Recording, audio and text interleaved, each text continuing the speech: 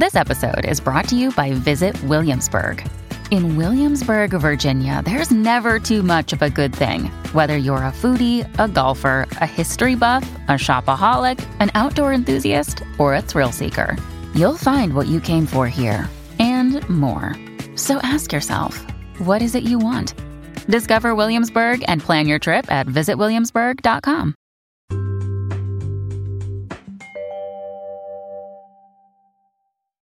Hey there. Thank you for tuning in to the One Organized Mama podcast. My name is Janelle and I am One Organized Mama. Yeah, you heard that right.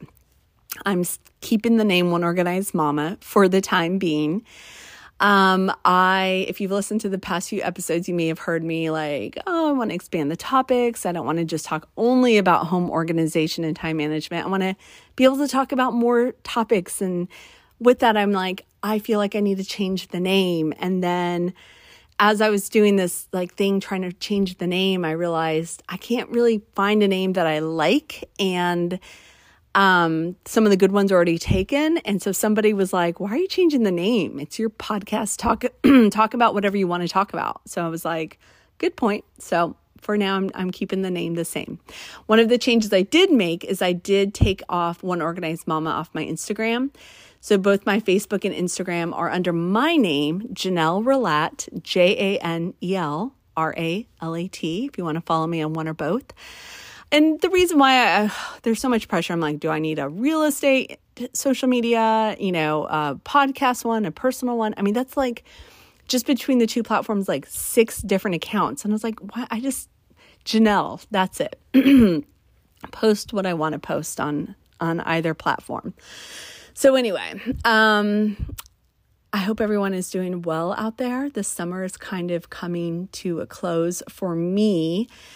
If you've listened to me, if you're a longtime listener, you may have talked about how I am a big advocate of, in order to organize your life, you must organize your time.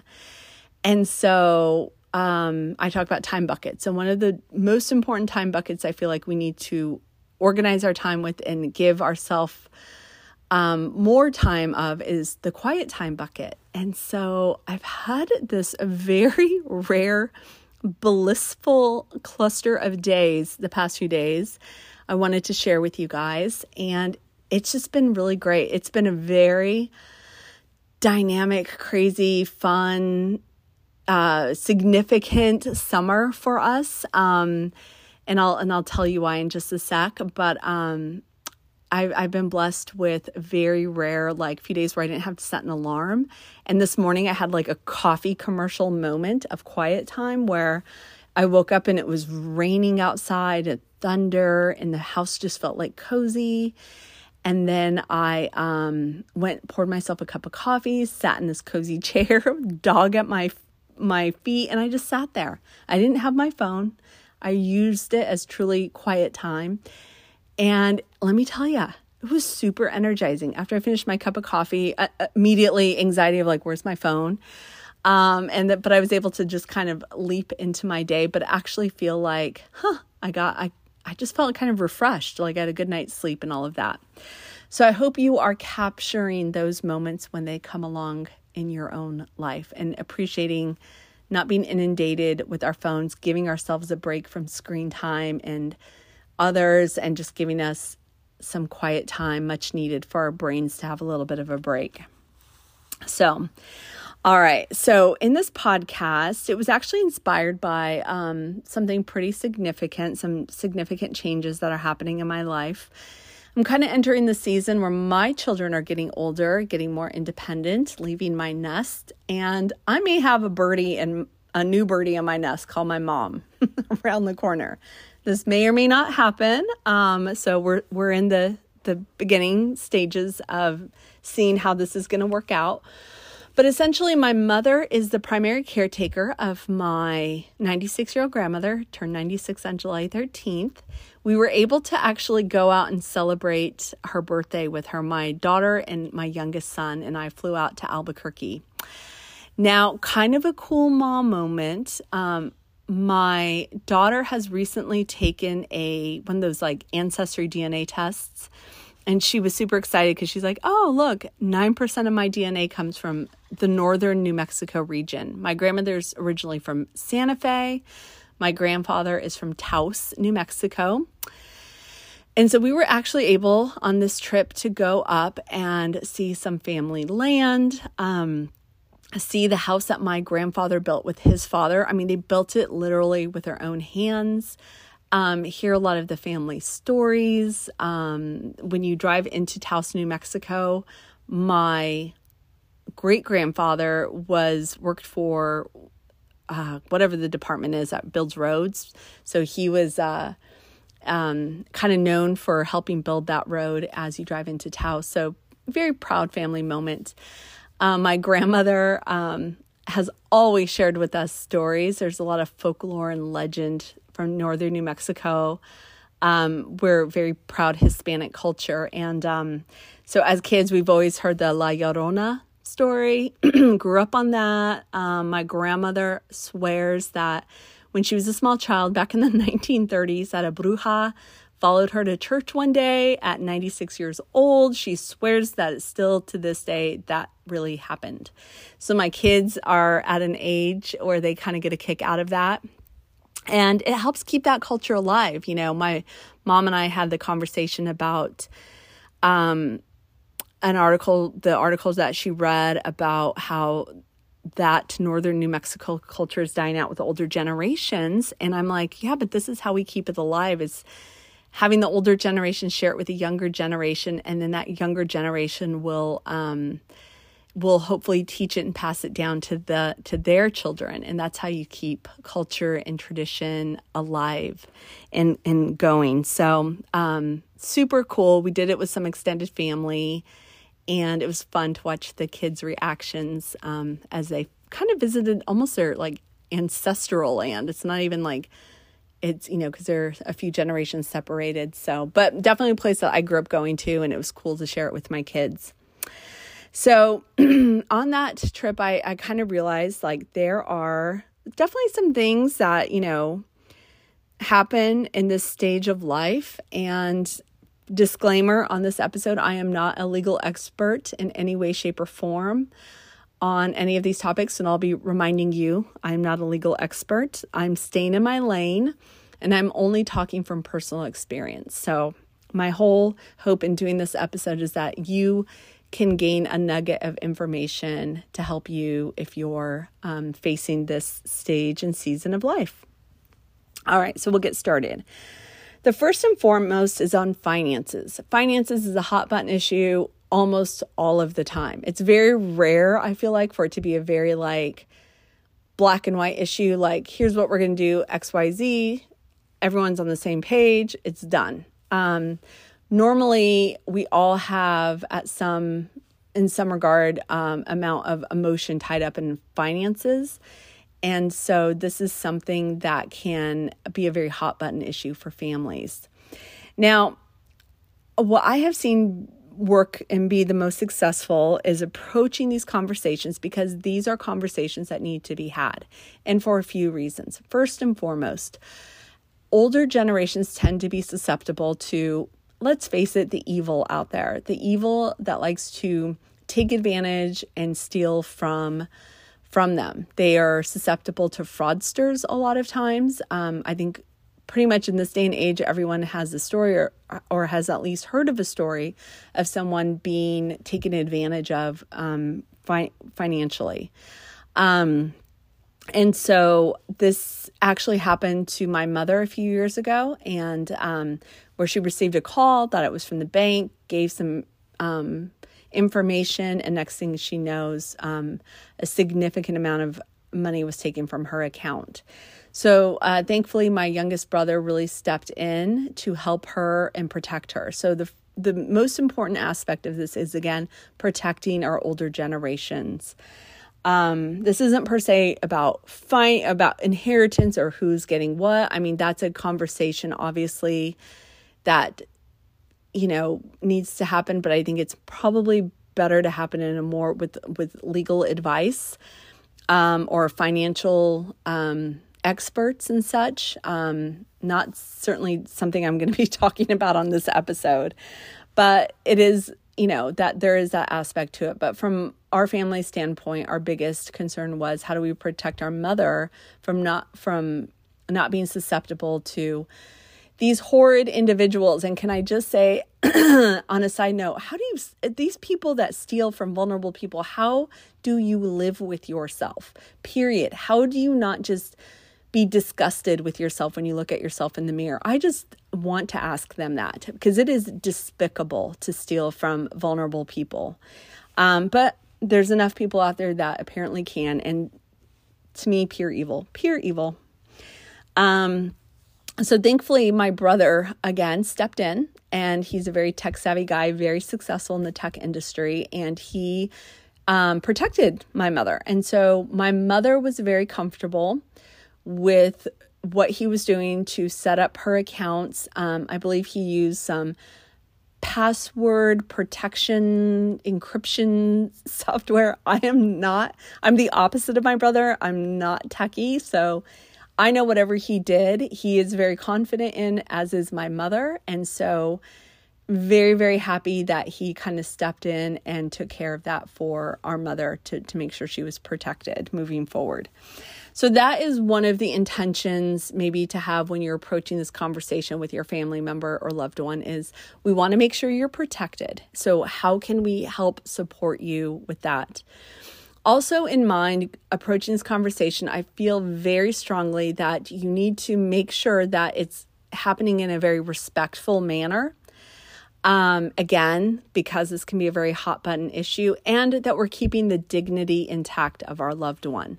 I think sometimes families tend to approach issues as if our family member was like a child, and maybe speaking down to them or taking away their independence or a lot of the control that they have.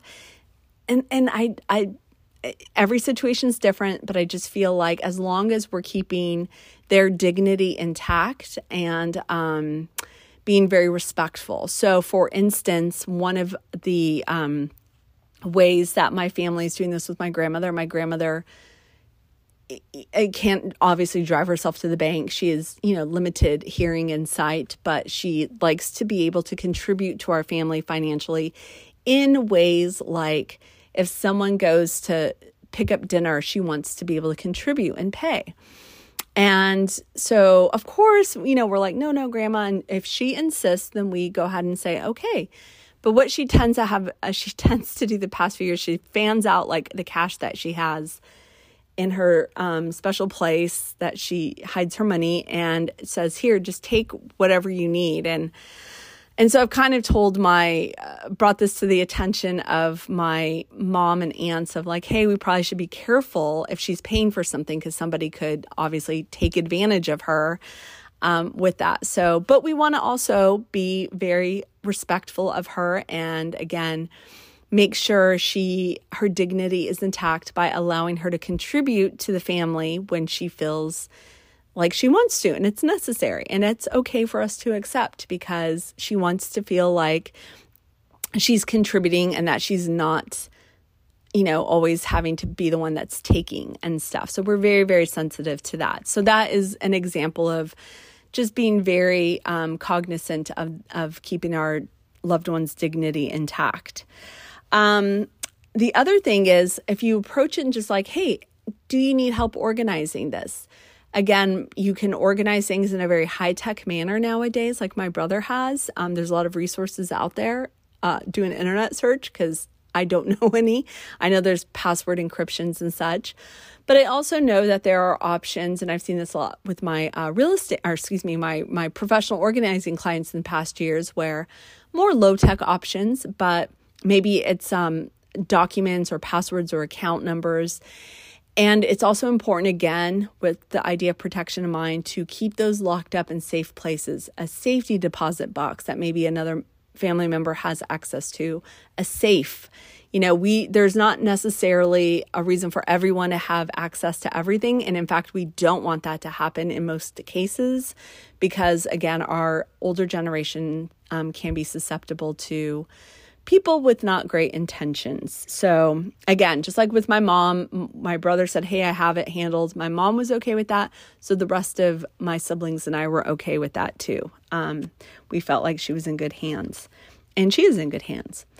All right, the next area is the legal umbrella. Again, I am no legal expert in any way, shape, or form. I'm only going to tell you that when you start to enter this season, the stage of life, you're going to hear a lot of terms: trust, will, probate, powers of attorney, medical directives. For instance, when a family member is perhaps terminal, or they're facing a lot of medical or hospital stays and such, the medical staff will often ask for certain legal documents. So this is something you definitely want to get sound legal advice on and find out what those documents are, and make sure that you have them ready, because like I said, you don't want to be kind of under the gun to make some decisions, especially if your loved one is incapacitated and can't communicate what their wishes or their needs or wants are to you. So definitely something to seek legal advice on. A will, we've always heard of will out there. I don't know technically a lot about it. I get the gist of it, but what my husband and I decided to do a few years ago was to actually do a trust. And so here is my very limited knowledge of what a trust is. We interviewed some attorneys, people I'd heard about a trust. I wanted to learn about one to see if one was right for us, because my motivation being, I've just seen a lot of families struggle with things like when dealing with their aging parents. And I've seen siblings like being completely, their bonds being completely broken, and families breaking up over some of these decisions. And I never, ever want that to happen with my children. So as their parent, I want to do everything possible to try to, mitigate that as much as possible. So we did some interviews with attorneys until we found one that we liked. And I was sold when the attorney we chose explained a trust to me like this. She explained to me like a Cinderella trust. She used the Disney story of Cinderella, how when Cinderella's father died, the evil stepmother and stepsisters took over everything and inherited everything, leaving Cinderella, as we all know the story, blah, blah, blah. And I was like, oh, bingo, you're my girl. And so because my husband and I are coming into we came into our marriage, he did not have children. I had 2 children from a previous marriage, and then we had 1 child together. And so that can be a little bit of a complicated situation as far as like inheritance and who is going to make a decision doing what, et cetera, et cetera, et cetera. So this phenomenal attorney that we used, she gave us like a workbook, and it took me 3 months to fill out this workbook because it was hard. And it was emotional, and it was making me think about stuff that I didn't want to think about. And so she was on my case. She's like, hey, Janelle, need this workbook or we need to meet up. I need these answers so I can finish your trust. And they're expensive. They are expensive to do, but I think definitely for us, it was well worth the investment. So I had to use some coping skills, and my coping skills sometimes include alcohol and salty humor. So I probably, with a drink or 2 in my system, had to sit down and talk to some family members about some of these scenarios that I had to make decisions on. And for instance, one of the scenarios was if you're on life support, like who do you want making decisions for you on life support? So I had to approach it like this with some humor. Hey, I want you to be my quote unquote plug puller because I don't trust so-and-so, because if I was on life support and there was hope for me, they might trip over the plug and boom, I'm gone. Or so-and-so might try to keep me alive forever, and they'll never let me go. It's super awkward conversation to have. But anyway, that's how I had to get through it and just have those conversations with my family members. And that's how I got through it. So anyway, so we are very happy. We do check in from time to time with an attorney just to say, hey, we've made this change in our life. That change has happened. What changes need to be made to our trust, and always on the advice of a trusted legal professional. So, a trust. And I definitely don't want my kids to end up like Cinderella at all. Okay. Or, the other thing that got me was the fact that, if anything happened to either one of us and the other person remarried, that new person cannot change our trust. So I don't know. There's like a lot of terms you'll need to ask if you decide to seek this out. Revocable, irrevocable. Ask all the questions if you decide to do this for yourself. Okay.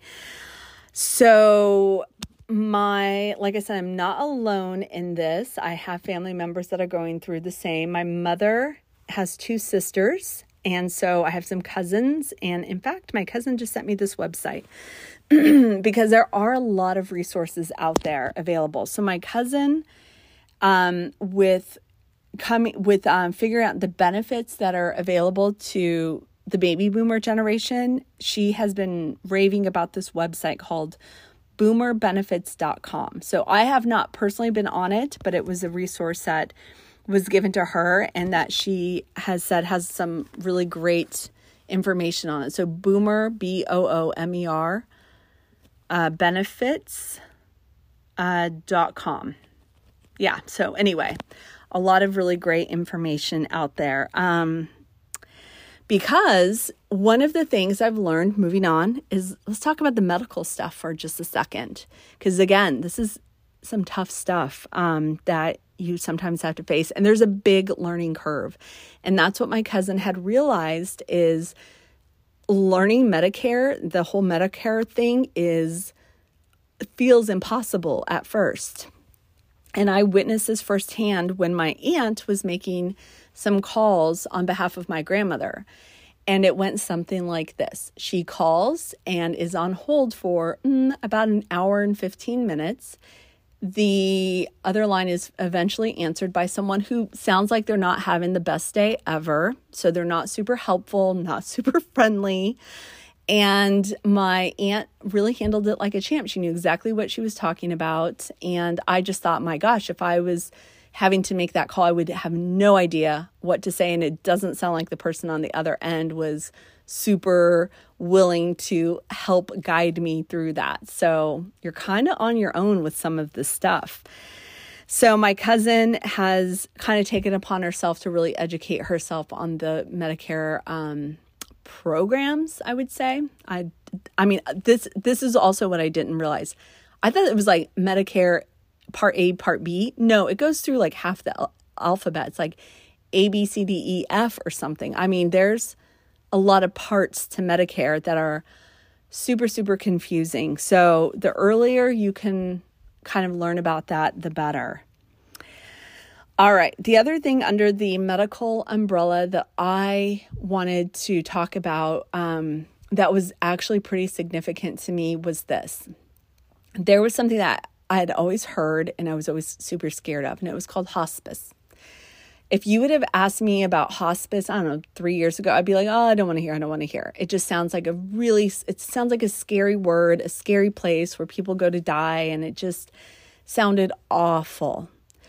Well, my mind has been absolutely 180 degree changed, and this is why. First and foremost, we had a terminal loved one that passed away about a little over 2 years ago, and they were under the care of hospice. So the first thing I realized is, to my knowledge, and this may not be blanket for everywhere, but hospice isn't necessarily a place all the time. It can be a place, but it's also like a program.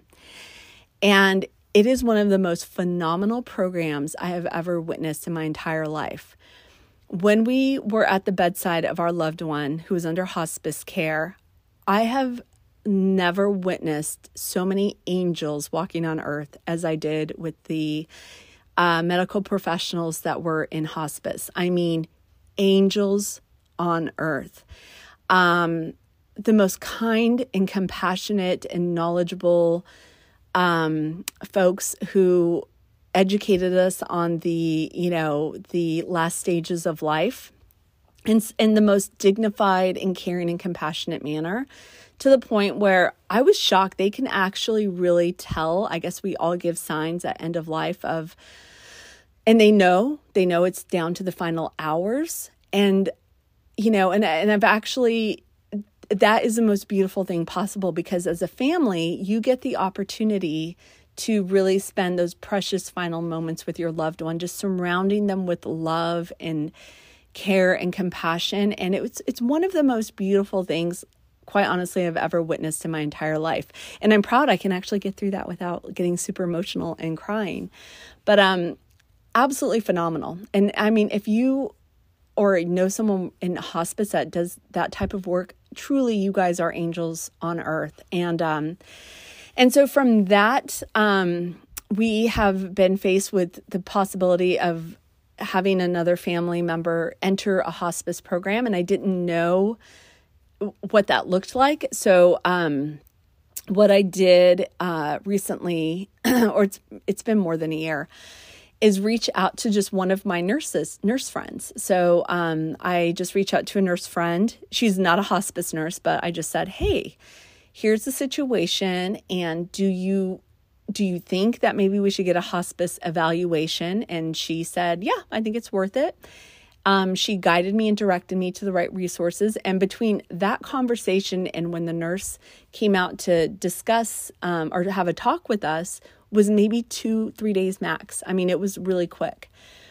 And so when the nurse came out, the hospice nurse came out and decided actually our family member wasn't quite ready for hospice yet at the moment, but we were just blown away by how much information was given. And again, the level of care and compassion that this woman had was just beyond anything, most things that I've witnessed in life. And I just think that people that work in this program are just absolutely wonderful from my personal experience.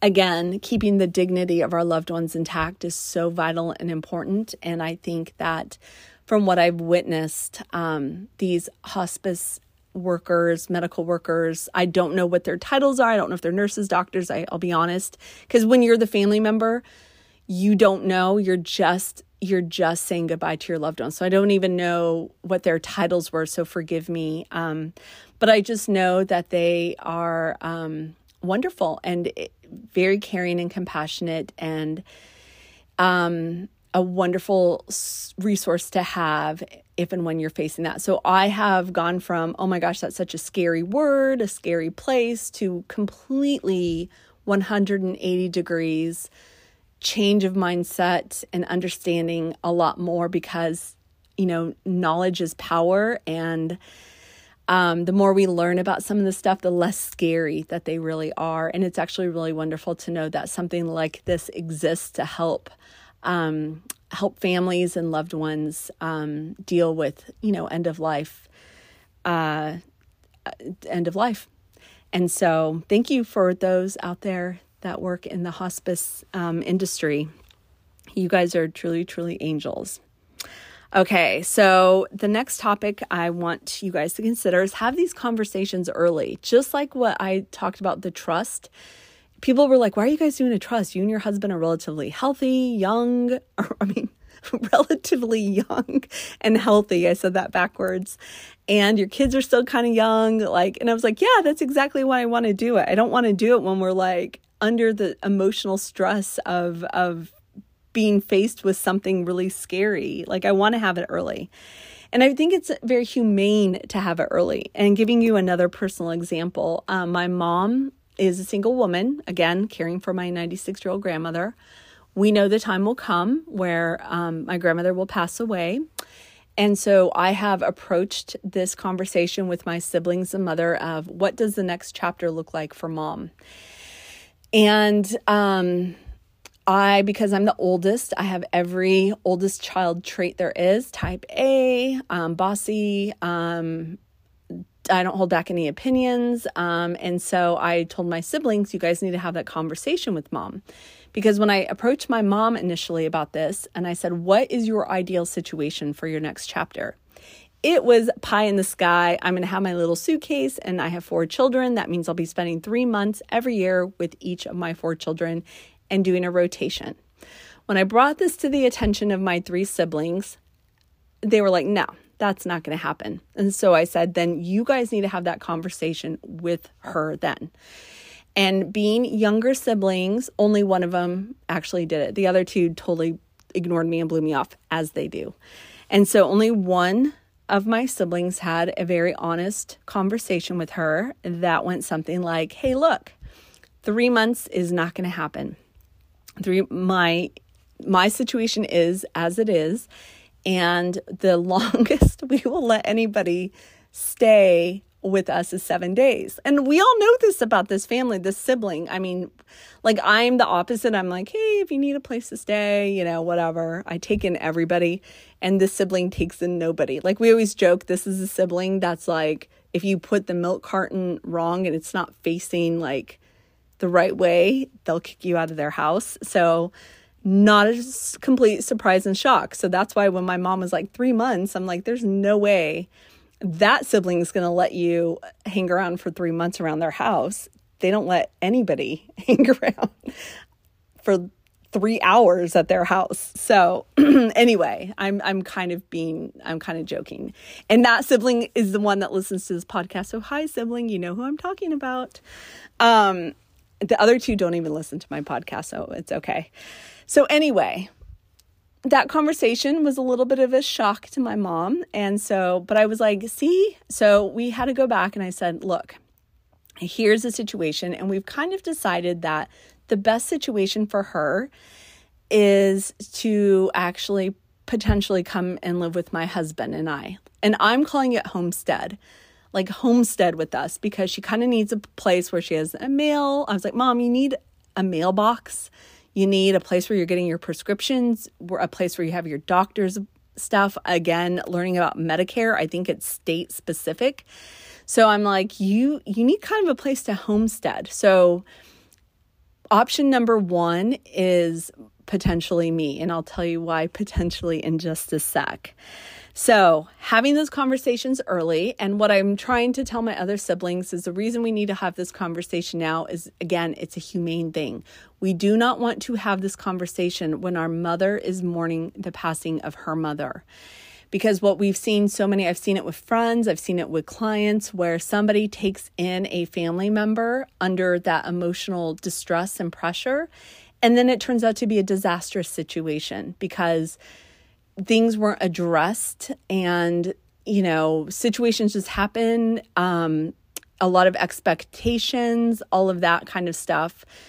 And so the earlier you can have these conversations, the better. Now, on to the emotional stuff. This is the reason why I say my mother may come live with us. Because my mom and I feel like my mom and I both come carrying a lot of emotional baggage with each other. And this is not unusual for families, right? I mean, who doesn't have emotional baggage in some regards? Some might have some carry-on baggage. I mean, my mom and I come with like steamer trunk full of baggage, like tons and tons of baggage with each other. And you're only going to hear my perspective. My mother will never come on and give her perspective, but I know she has her side. But my perspective is she, again, has 4 children.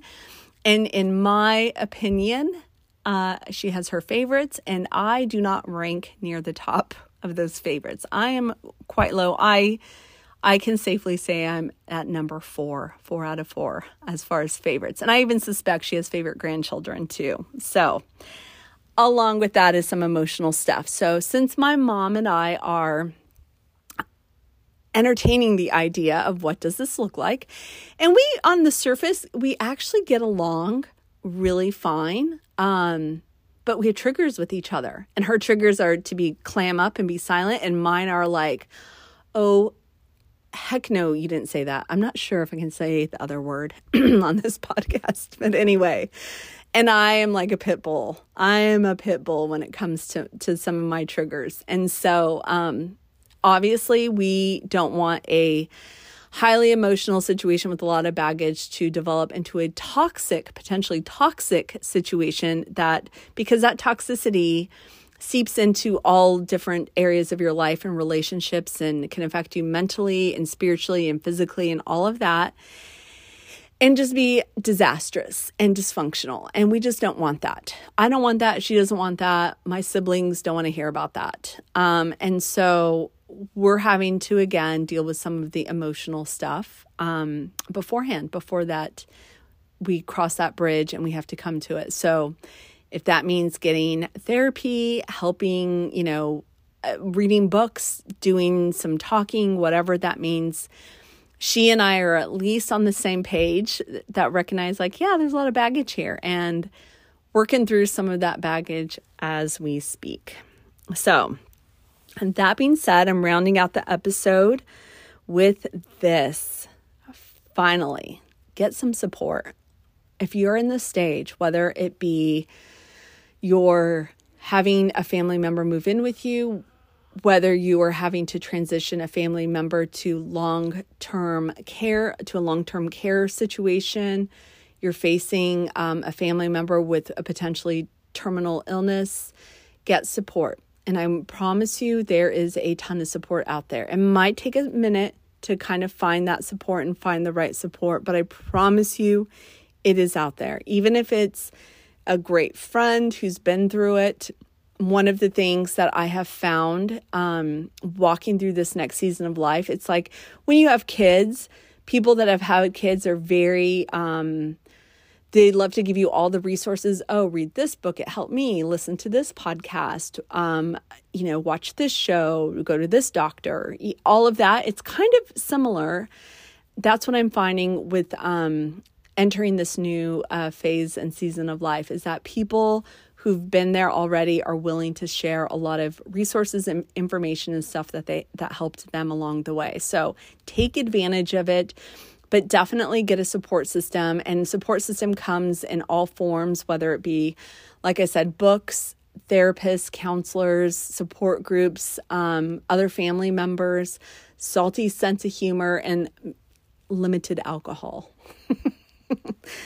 Don't get a drinking problem or anything from this, but no, I'm just kind of joking on that. But anyway, there is a lot of support out there, a lot of resources.